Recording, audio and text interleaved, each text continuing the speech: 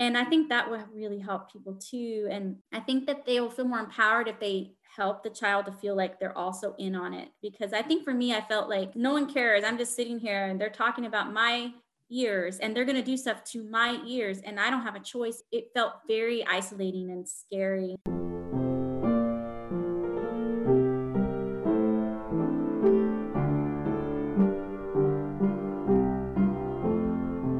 Welcome back to the All About Audiology podcast. I'm your host, Dr. Lilach Saperstein, and on this show, we talk about your experience, audiology, and deaf and hard of hearing children.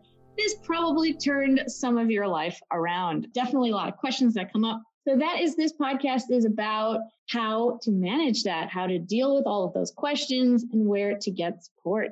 So before we dive into today's conversation with Olivia Rains, I am very excited to introduce her and for her to share her story and have tons of amazing advice for you. I am delighted to invite you to the Hear Retreat. This is a 7-day free retreat virtually. Unfortunately, we can't all meet and give each other hugs. Also, it is an international thing, so I guess it's cool that we can do it online.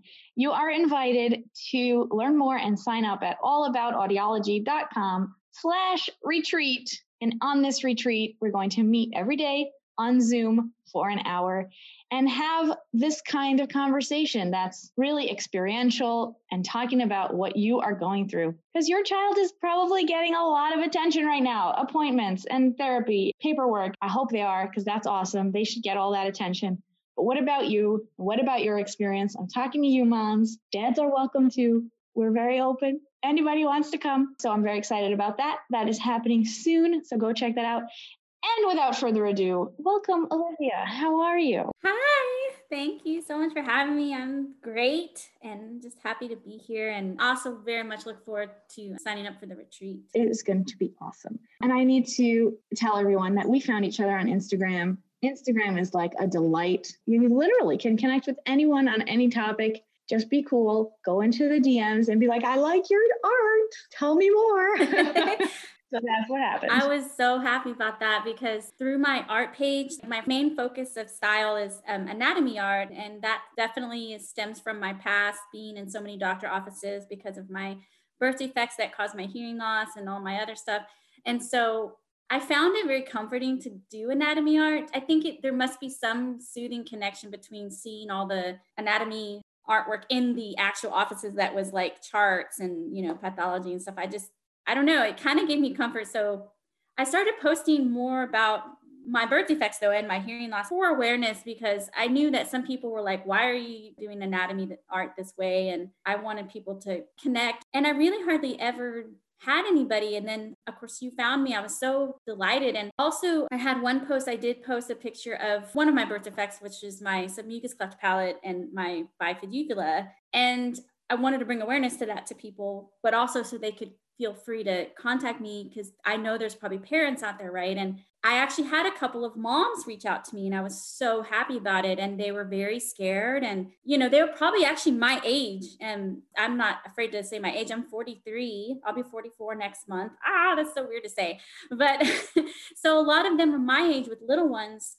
And this one woman, her child was maybe 2 years old, maybe not even that, who also had a submucous cleft palate. And I felt like I was talking to almost like my mom when she was dealing with this, and she didn't have anyone to reach out to, and she was scared, and she only had doctors to really kind of tell her, oh, you need to do this and that and this and that. And my mom's like, oh my God, should I do that surgery? She's so young. What if it's not that bad? What if she doesn't need the surgery? And all these questions. Everyone has their own path and decisions. And it's hard because I want to give my story and opinion without guiding someone else's. But if I can tell them what I did, and it, for some reason, maybe it strikes something with them that they're like, you know what, that's me. That's how I am. I'm probably going to do this then in that situation. I don't want to guide their decision, but if I tell my story and it helps in some way to feel less alone, then at least that's something. That is unbelievable. And actually, I knew right away, we were chatting back and forth,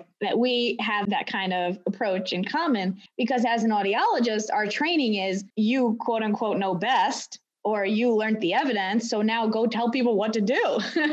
And sometimes that doesn't hit right, where you say, no, I want to present the options. and help the parents decide what's right for them, their family, and their child.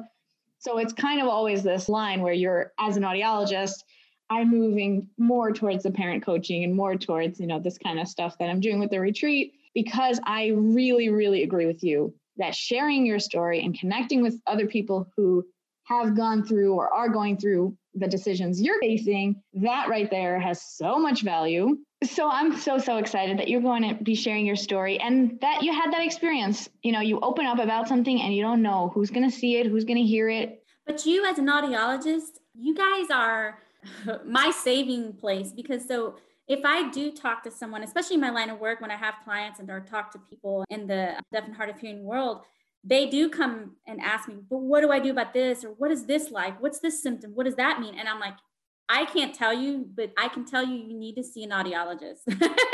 So that's nice that I can always steer them back to you guys, because that's what you do. And I think that it's awesome that you have married the two sides, because a lot of times some audiologists don't do that. So the fact that you actually have this big heart to connect those worlds is even brighter and more loving and amazing. Like, I think that you go this extra mile to connect all of us. And I think that is very unique and special. I don't see that a lot. And I actually have a lot of connections with a lot of audiologists here. So I think that's amazing.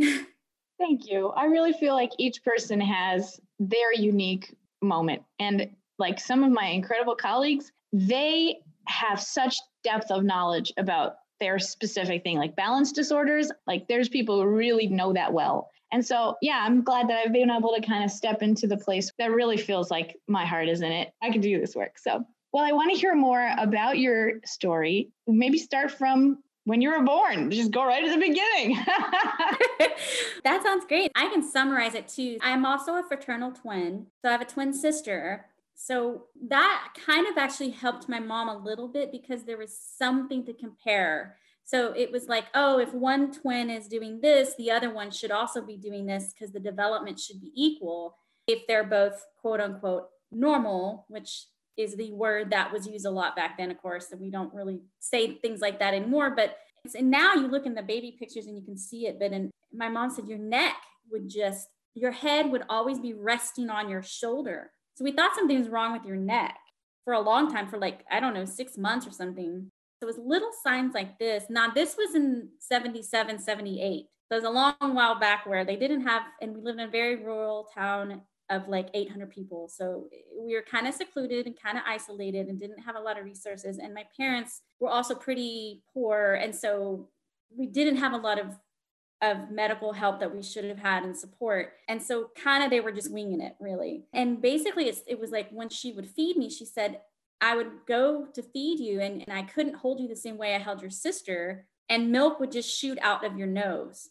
And she said that that was kind of when she was like, what is that? My dad has also a partial cleft palate, but his is not a true split. And so my mom said, oh my gosh. And she said, I looked in your mouth and realized you have similar what your father has, except it's more progressed. It actually was more split, except that I did have a little bit of tissue in between the bones. So that's when she said, oh gosh, I'm going to have to take her to ENTs and stuff. So she did. And then they said, oh, instantly they were like pushing surgery. She's never going to be able to speak. She needs a surgery. We need to do surgery on her mouth. And my mom said she just felt in her gut, no, like something doesn't feel right. This is when you were a few months old, is when this was all going on? Yeah, she said it was within the first year. So it was kind of slow discovering the whole milk shooting out of my nose. Like, she kind of just thought, well, maybe I'm just not holding her right, or she's gassy. It took her a while to figure all this out. And little things like my sister was crawling and walking like a normal age, and then I wasn't. She said, you didn't even crawl until you were like 3. And then she also said how I just cried constantly and pulling at my ear, which we know in our world,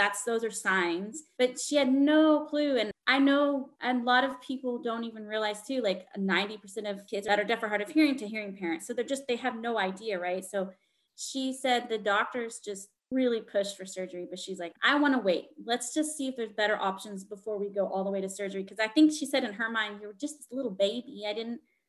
What were they going to do to your mouth, So she said, I just had a gut feeling. I said, no, I'm going to wait and let's see what happens. Well, it didn't seem like to be a problem. So a few years go by, and then of course we go into grade school, But in second grade, a teacher approached her and said, she's not communicating with anyone. She seems aloof. Her speech doesn't match what the other kids are. And we're not sure what's going on with her. Maybe she has a learning disability, but whatever's going on, she's not incorporating into the class. And then that was when my mom took me out, and then they took me to a speech pathologist. And that's when, for the rest of my school years, I had speech therapy.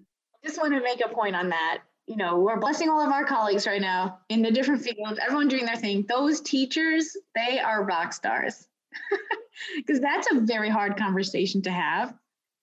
To go to a parent and say, I'm seeing something, are you agreeing? And you don't want to come off as like judging, and you don't want to be the mean teacher. And to have that conversation and have it received is also an art.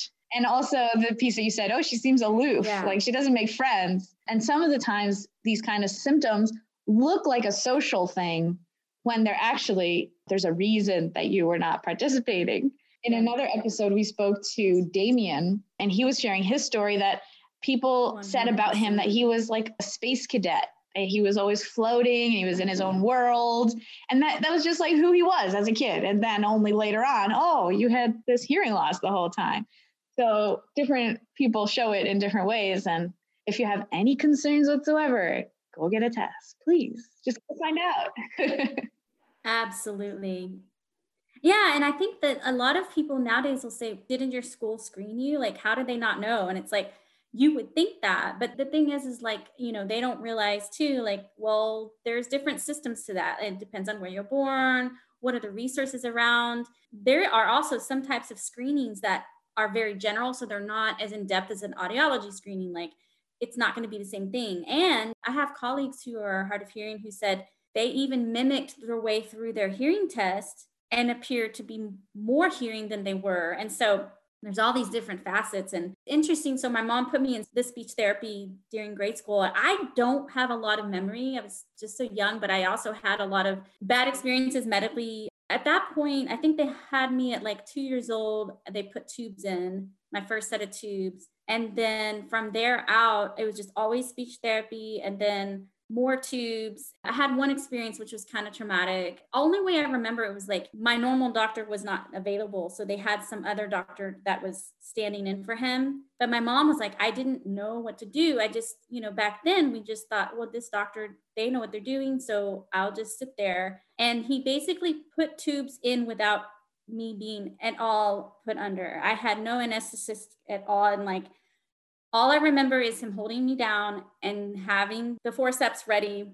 I saw them coming behind him. I was 5 years old. I didn't know. And he said, okay, don't scream. And that's all I remember is him putting the tube in, and I completely blacked out. I don't remember even having the other ear done. I think I was just blacked out, and it was just very painful. And so I get a little jumpy when I have to go to my ear doctors. And it's funny because one of my last doctors actually here who was very gentle and very aware like you are about these different sides to everybody's situation.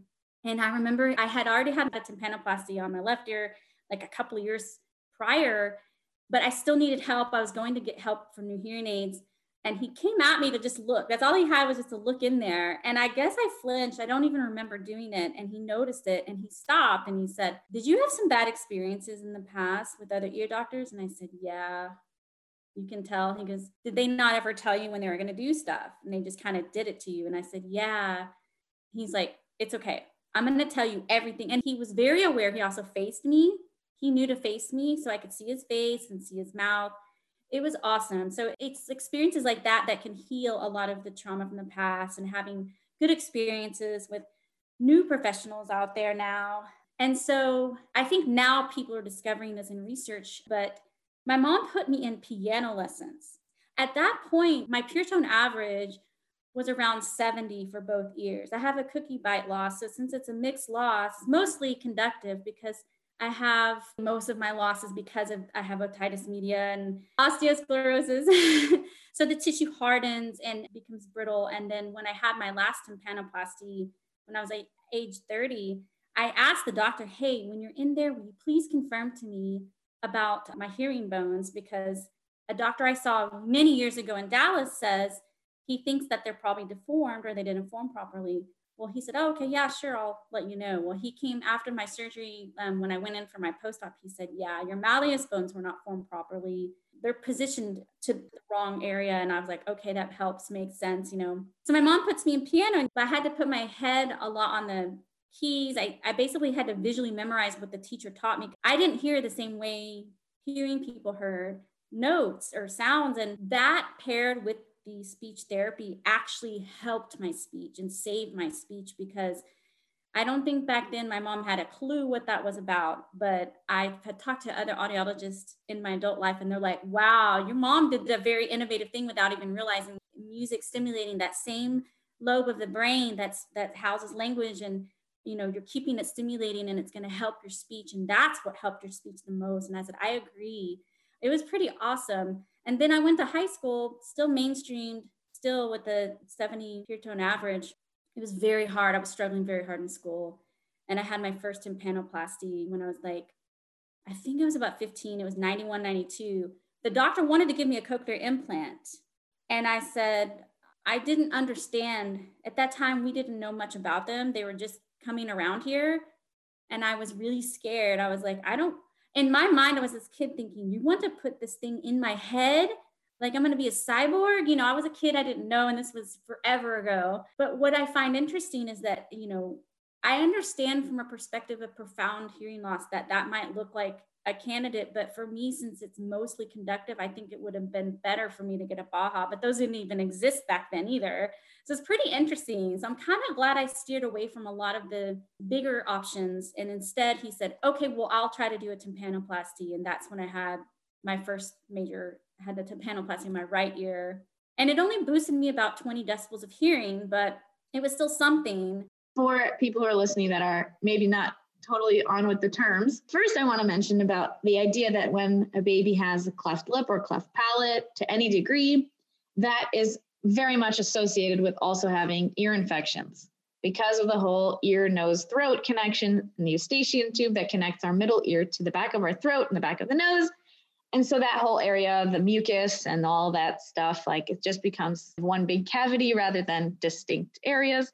And a major point to that is not to say, oh, it's common, so therefore, what are we going to do? Kind of pick your hands up, like the opposite. It's commonly associated, therefore, be even more mindful, go even more often, you know, do that intervention as much as possible, what's available, what's appropriate, you know, because sometimes people are just like, well, it's associated. And the end of the sentence is, therefore, do more if you can.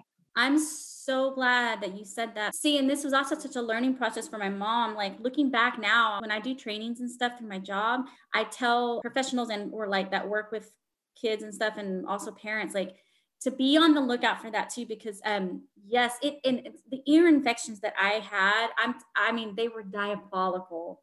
And I feel like even saying that word is an understatement. I can remember crying so hard from the pain. Like I was a little kid, so it's not like I was like, I wanted to kill myself.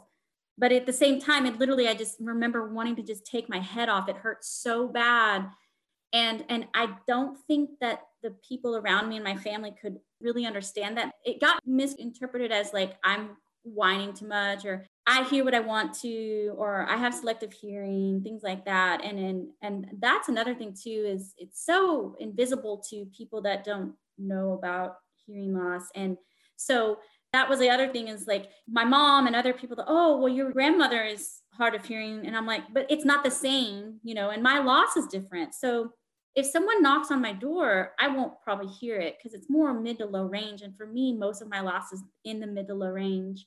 So males' voices are very muffled, things like that, lower tones. And these are the things I try to help people now to understand. So like they'll be more patient with their kid, because I'm like, I remember so many times where like, it depends on the situation too. What is the environment like in the room?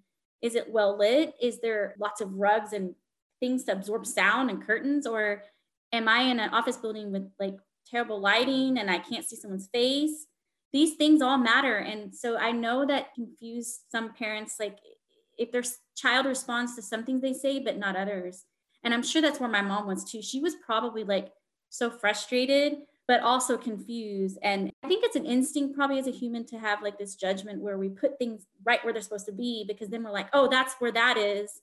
instead of it being in 5 different places with, with a kid with a hearing loss, as you know, when your profession, that one child can have 5 different to 10 different angles to their hearing loss. It depends on everything. Maybe they're single-sided deaf. Maybe they don't have any birth defects. Maybe they lost their hearing from meningitis. Maybe, there's so many aspects. The thing with conductive, or at least in my experience, I think it's really helpful if a parent has a child with a kid who has a conductive or mixed loss with some conductive issues, take it very serious with allergies, sinus. My sinus cavities are different, and now I'm more aware of that. So I get allergies very easily and can get sinus infections very easily. And so any kind of like fluid backups, like my eustachian tubes, are not working properly either. So it's like those things, it's just something to look out for too, like where they live, what's the climate like. Allergy support can also help depending where they live. Oh my gosh, I'm just sitting here nodding about everything you're saying, because it's so common to just say, oh, a deaf child or a hard of hearing child. And then what that means because you met one. No, there's so many different kinds. The hearing loss can be different. Everything you just said, that was so important for people never to compare to other children in the class, other children in their community, even siblings who might even have the same reason for their hearing loss, but then have different frequencies or one ear, different ear. I'm so glad you brought that up. And also about the configuration, which is something people don't talk about a lot. We talk a lot about the level of the hearing loss: mild, moderate, moderately severe, severe, profound. How loud do the sounds have to be before someone hears them? But the configuration about which frequencies, is it the low pitch tones, like you said, men's voices and like sounds of traffic and that kind of low register, versus high pitch, like birds and people speaking very high little kid voices or women. And so if you have a cookie bite loss, then you're missing all the middle, but you actually have some of the high frequency information, which is unusual for most common high frequency hearing losses. So people just say, oh, high frequency looks like that, but you actually have that. So then that also for sure contributed to your amazing speech development, because you have all those consonants, like the TH and the F that are all super high, the S sound. And so like someone could say, oh, but you're hard of hearing and you sound great. Oh yeah, or normal. I used to get like, oh, but you don't look deaf. Oh, you seem normal. That's not a compliment. But that is true. But that's also like that topic, like the autism topic too, is so another world. But I really hate to say just moms, because that's usually all I hear from. My dad, he kind of stepped back and let my mom take over, which is, I think, typically what I see happens too. So I know there are some dads involved, but a lot of moms that will approach me and like, they're scared, and I don't want them to be scared. I know for me, I just wanted to feel more included. My message to moms, it is still in my work now. Like I tell them, like, just include them. When you go to the doctor, tell the doctor ahead of time if it's possible, or even in the meeting with the doctor, like you want them to talk to your kid too, if they're old enough to understand. Because I always felt like kind of a lab rat, and the doctor never explained to me what was happening. So I had no idea. And then of course, here he is giving my mom all this medical information, and it's just over her head. She doesn't know anything about any of that. So then there's this complete break in the communication line. And then you don't feel empowered because you have no idea what's going on. And I think the parents can feel more empowered if they understand it and maybe get involved in community things like here we have Hearing Loss Association of America, where there's like chapters in different major cities, and parents can get involved that way. And there's so much information to talk to other parents. And I think that will really help people too. And I think that they will feel more empowered if they help the child to feel like they're also in on it. Because I think for me, I felt like no one cares. I'm just sitting here and they're talking about my ears and they're going to do stuff to my ears and I don't have a choice. It felt very isolating and scary. There is no question of asking you. It's just like, you're just there as this subject. I know things now have changed a little bit with bedside manner, but there's still some doctors I have come across that don't have good bedside manner. So I think if parents in control in some way to, instead of like the doctor's talking to the mom, I think if I give you this example, you'll understand it. It's kind of like when you have a sign language interpreter and the person who wants to speak to the deaf or hard of hearing person speaks to the interpreter instead of looking at the deaf person. But really what the deaf person wants is for them to talk to them, and then they'll look at the interpreter. And so it's kind of that same dynamic, or that analogy of like, it's the same thing. If when a doctor would speak to my mom and not me, now suddenly I don't feel involved there, and I'm not involved in the process, yet it's my body. And it's your experience, and your experience is so important for you to share if it matches what everyone's talking about. That can be a huge empowering thing. And I know for me, my level of advocacy for myself would have been where I'm at now in my life, but like 30 years ago. And so it took me all of my adult life to get to this point, that I realized looking back, it was so simple to just have that support from my mom and have that advocacy support, and feeling, because otherwise I was so isolated. And at one point I just remember, I think it was in middle school, I would just sit in my room and cry. Like I would be like, why can't I used to literally pray, like pray to God, please just take the rest of my hearing. I don't have much left. Just take the rest. And then my parents will send me to a deaf school where I'll be understood and I can learn sign language. And it was just, that feeling of like, I can't be a hearing person, but I'm not in the deaf world.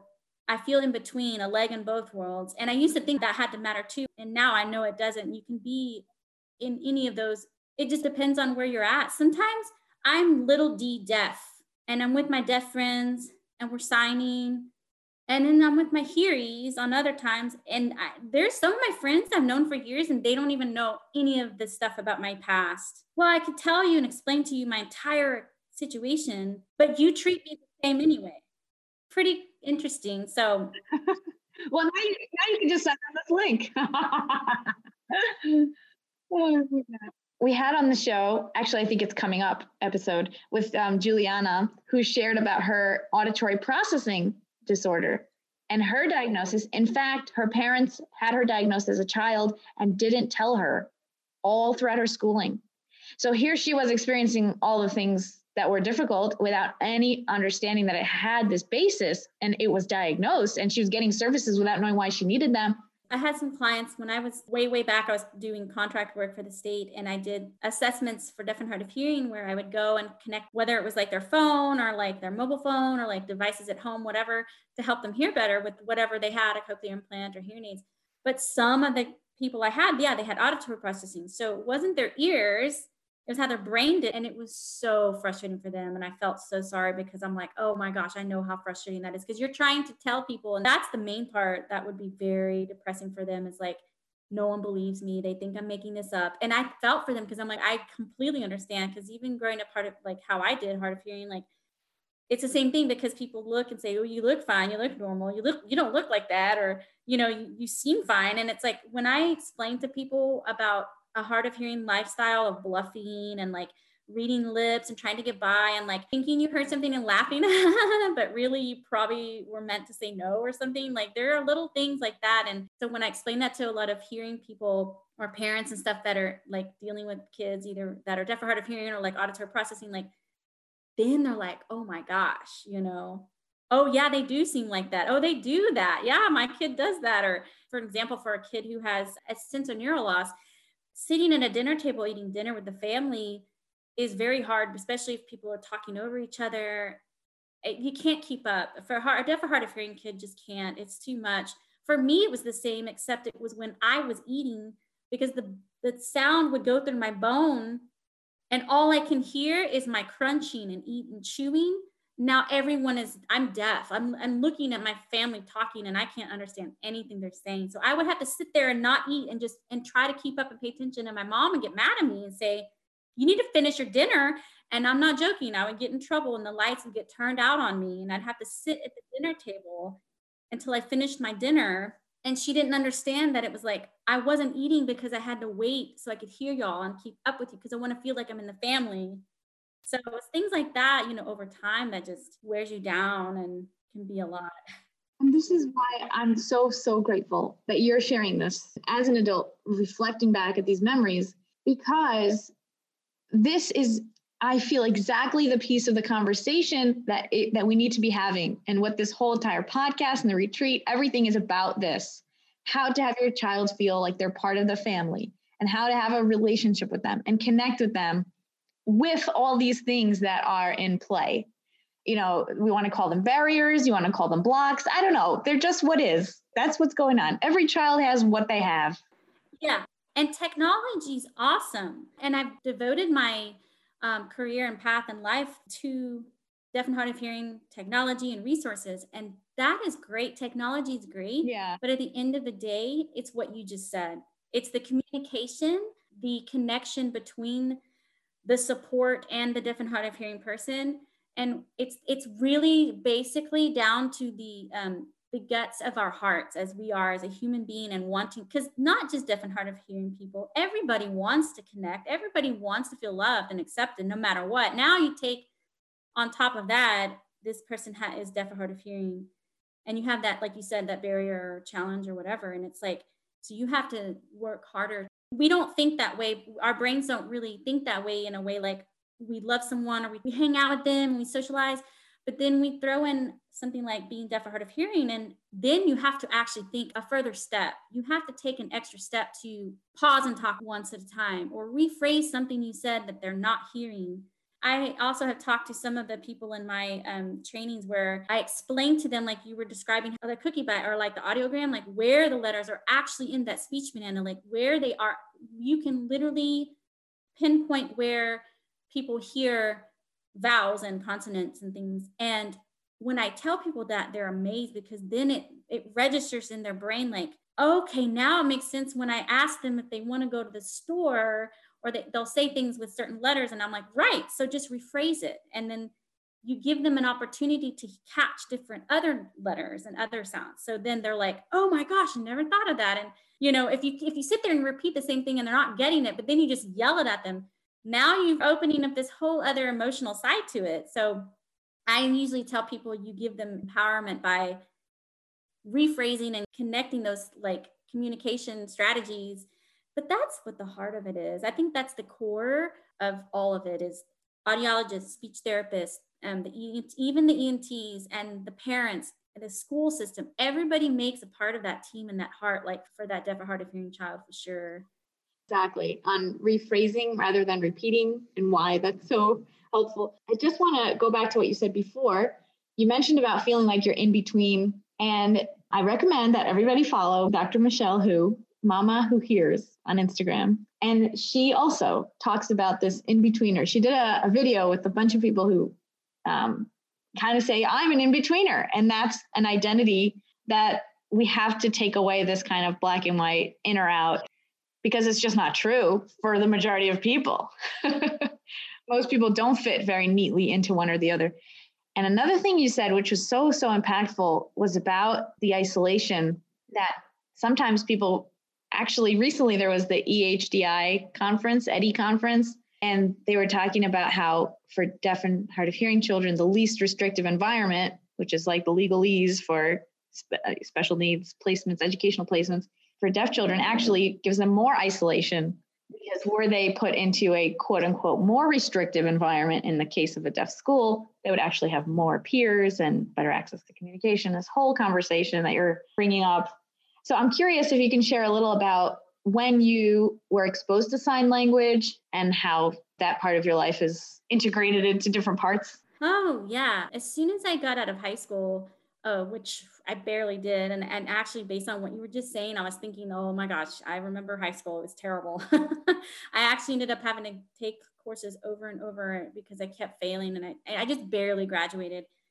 I moved to Austin, and I actually started to take a class where I grew up, and then in sign language. And then I knew as soon as I moved to Austin, there's a huge deaf community here. I'm going to go to Texas School for the Deaf and take classes. So that's what I did. Also at the time, I only had one of my ears done on surgery, and it improved it only slightly on my hearing. So the doctors told me with my conditions, oh, you're going to be completely deaf because the tissue is just going to keep hardening. You can't keep having these surgeries and grafts. It's not going to last forever. So you should just learn sign language. I was fine with that. I actually felt more comfortable in my deaf world, how I grew up. For me, it wasn't a hearing loss. It was like, oh, I can be who I am. Okay, cool. And so when I started learning sign language, I felt right at home. It instantly empowered me and made me feel like a person. I felt like a person, and I just dove into it. I have been off and on for like 4 years. And then I forget what happened, but anyway, I had to get back into it after a couple years. And then I got to the level where I was literally interpreting level, but I knew I wasn't going to be an interpreter. So I was like, oh, that's cool. I basically took it as far as I could. I was very conversational. And then I started working in the deaf and hard of hearing community. So it just really helped me bridge all sides. And I even had an experience the summer before the pandemic started, and I had jury duty. I always get really nervous in situations like this because I know hearing aids are great, but in a situation of distance, and if the person's turning and not looking, it's also hard. So I always ask for them to provide either real time captioning or sign language interpreter. And I know not everyone has that option. I know some hard of hearing people don't learn sign language and they rely only on written or some type of captioning or whatever or devices. So I know that's hard. I feel blessed that I can use also the sign language. Actually, interpreters, I said, you can provide me CART or you can provide me interpreters. And then I show up, there's interpreters. I'm like, cool with me. But when there was a point when they were asking us questions and stuff to kind of decide who they were going to ultimately choose, I realized if I speak, even though I have interpreters, if I speak right now, they're going to be confused about what am I? And so there is this whole other side to it too, but I usually don't take it too personal. But sometimes in situations like that, if I'm around other people I don't know, I just won't use my voice because I know it's confusing. But I didn't care because sign language for me was a life raft. It really was a life raft for me because at the time I didn't know about other resources like captioning, and this was in 1999 as well when I had first moved to Austin to do that. I didn't know about all these other resources and they really weren't available at that time. And so I feel like you were saying about the lady about the deaf hard of hearing world, deaf world, hearing world, being in all of those. I feel like when I talk to parents now, I just say, they're like, well, should we put my kid in the deaf school? Should they learn sign language? I'm like, why not all of it? It doesn't have to be one way, and it's going to change as they grow up because for me, my needs changed as I grew up. So it just depends. Like I very much advise be like the ocean and just move with the waves because that's a kid anyway. A kid growing up anyway is going to be that way. But for the accommodation side of it, see what they like. Just like you would ask a deaf or hard of hearing person now for accommodations, well, what do you like? What do you prefer? Do you prefer that I write down something I say, or do you prefer I sign to you, or do you prefer captioning? Like, it's no different. And I feel like when you tell people that, you give them tools to feel like, oh, I have all these options, you know? So it can be very like liberating to have that. But that's kind of my sign language past. And so I can't imagine not having it in my life. I'm really, really glad you shared that. And again, just for our listeners, people who really are with us on all the episodes, you know that other guests have shared that they had no access to that and no interest with that. And they really are completely reliant on their technology and love that they are able to access their hearing world, to speak with all their hearing family members and have a job in that way with accommodations for that. And that's wonderful for them. Like, you know, some people are like, oh, I'm only a pro sign language professional for everybody. And other people, no, that's not the way to go. Like, who gets to decide what's right for everybody? Not everybody needs the same things. Great. Okay. So I'm getting a little ranty there. So I need to calm down. No, I'm so glad that you say that. It's so good for people to think that way because, you know, you're being inclusive to everybody and access, it's equal access for all sides. And that's what's hard too. I understand like there is a little bit of a controversial line between culturally deaf and everyone else. And I get that. Like, I really get it because I feel because the way I grew up, I am very protective of my being deaf or have my past being deaf and now I'm hard of hearing or whatever, how it's labeled. And it's like, I get that, but that is its own world too. I understand that and respect that. So I can kind of see both sides to like why maybe someone in some cultural deaf world might be like, oh, you're not as deaf as me, or you're not in my, this is, you know, my world. My family's all deaf too. And so you can't understand. And no, I can't. Like, I agree.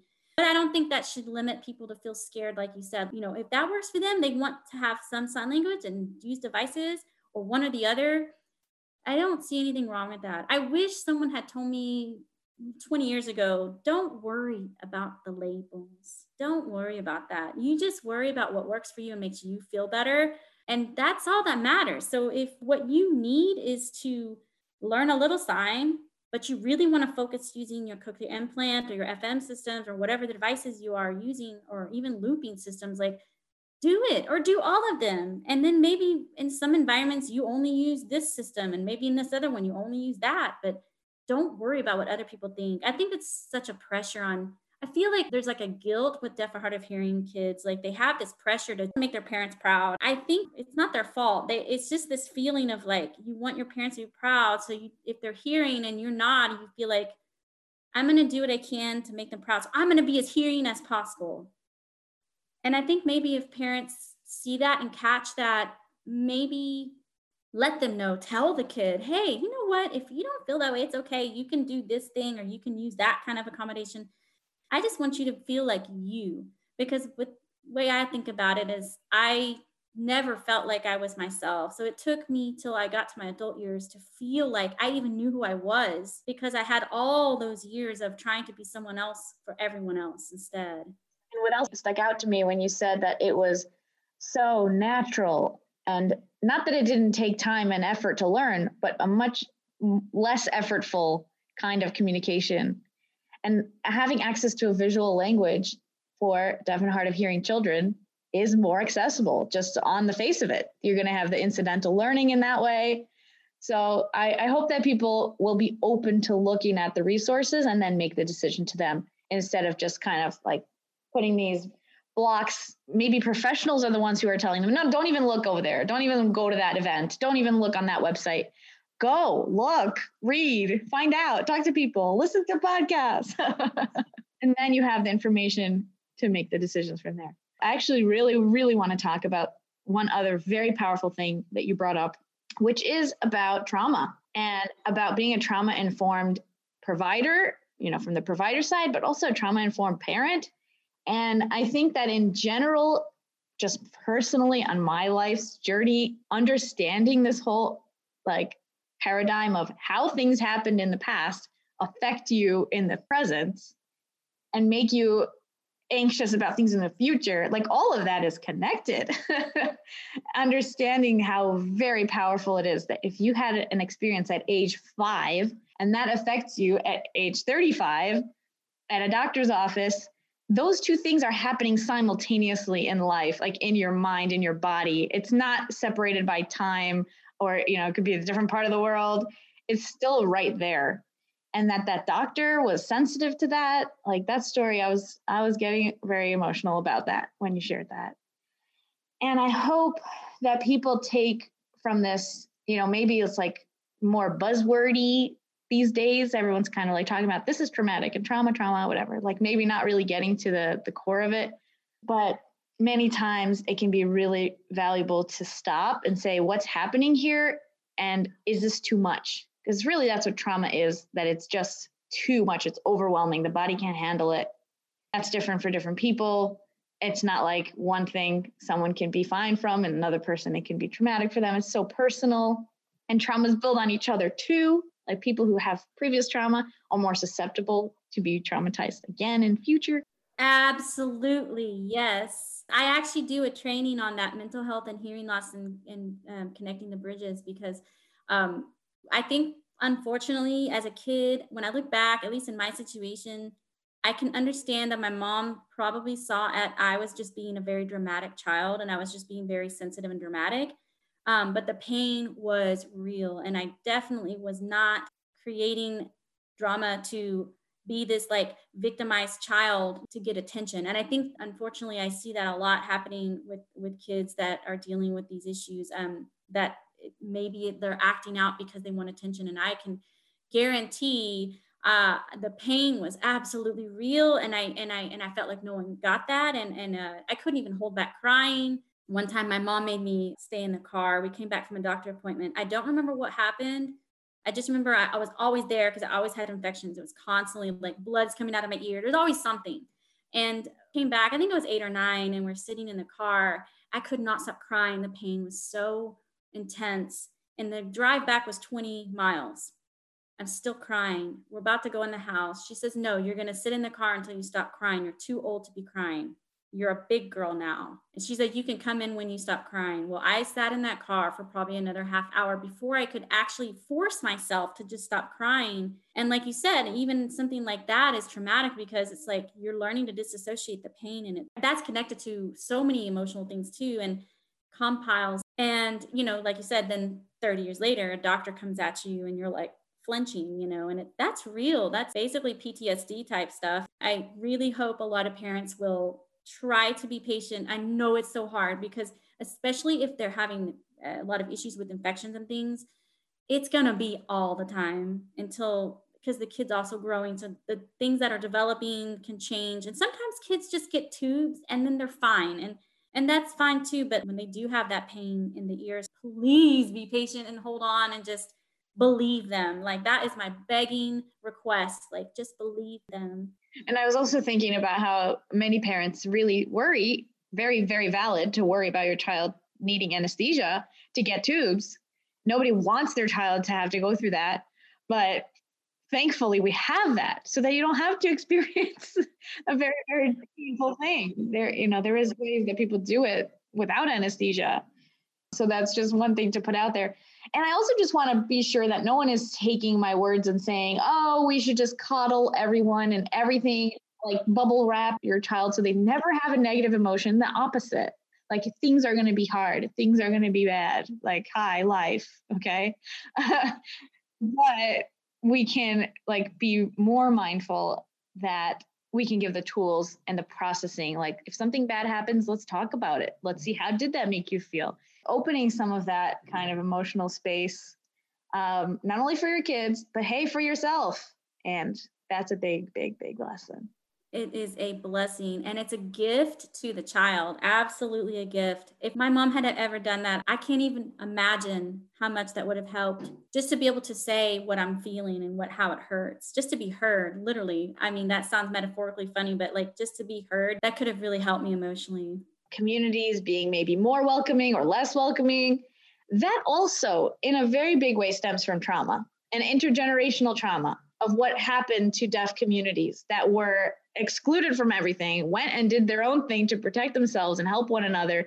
And then it's like, well, you kicked us out, now you want to be in, and Like there's a lot there that goes back generations. Racism fits in as well. I recently saw a thread on Twitter where a person said that they kept getting media requests about Black ASL because they're Black and they're deaf and they are, use ASL.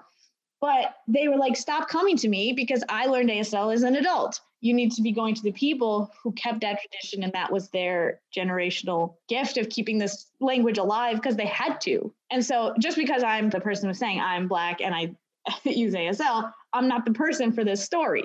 So even I'm just constantly trying to learn and listen that every person, every community, every experience, we have to have a lot of patience, a lot of understanding. And it always starts with you. The more you can hear your own self, and it feels like you've done a lot of processing, and to be able to talk about it with so much kindness, even to yourself and to your mom and what went on there. And I think that's really, really powerful. I'm so grateful you shared it all with us. So last words, let me know. What do you want everyone to know in case they want a takeaway if they haven't gotten one yet, or 7?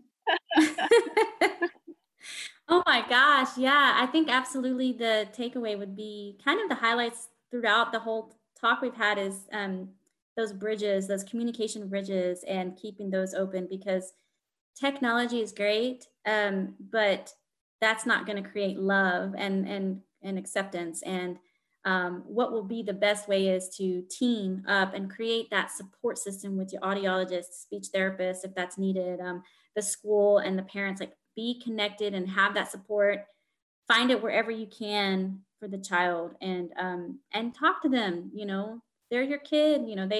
They also want to know what's happening to them. I think giving them the power to understand what's happening to them will help you feel more empowered as a parent. And if you just continue to do that and just remember to be those ocean waves, and the tide is going to keep changing constantly. So just be ready to float it. And tell us actually what you do now. What is your position? Because we didn't actually tell them. I know, but they don't know. I'm currently working for Health and Human Services in the state of Texas, and I do I'm in our training department. So I provide training for the state. We do have out-of-state people sometimes that come in, but it's basically localized to be just for the state of Texas. And I provide all the training and we cover everything, all the kind of technology and resources, but also communication, mental health. And we're also looking into even branching out for domestic violence, people who are deaf or hard of hearing with domestic violence, and just trying to cover all that ground. So I do trainings and put together trainings and outreach for that. And I absolutely love it. It's definitely the love of my life for sure, is being able to do that and connect with people just like you. Like, this is amazing. I really am so grateful and blessed that you found me and that we connected. And I'm really looking forward to that retreat. Awesome. Okay, so everybody go sign up for the retreat and come and join us, because we are going to talk more about this, about advocating, about connecting, about relationships, and like you said, love. That's what it's all about. Oh my God.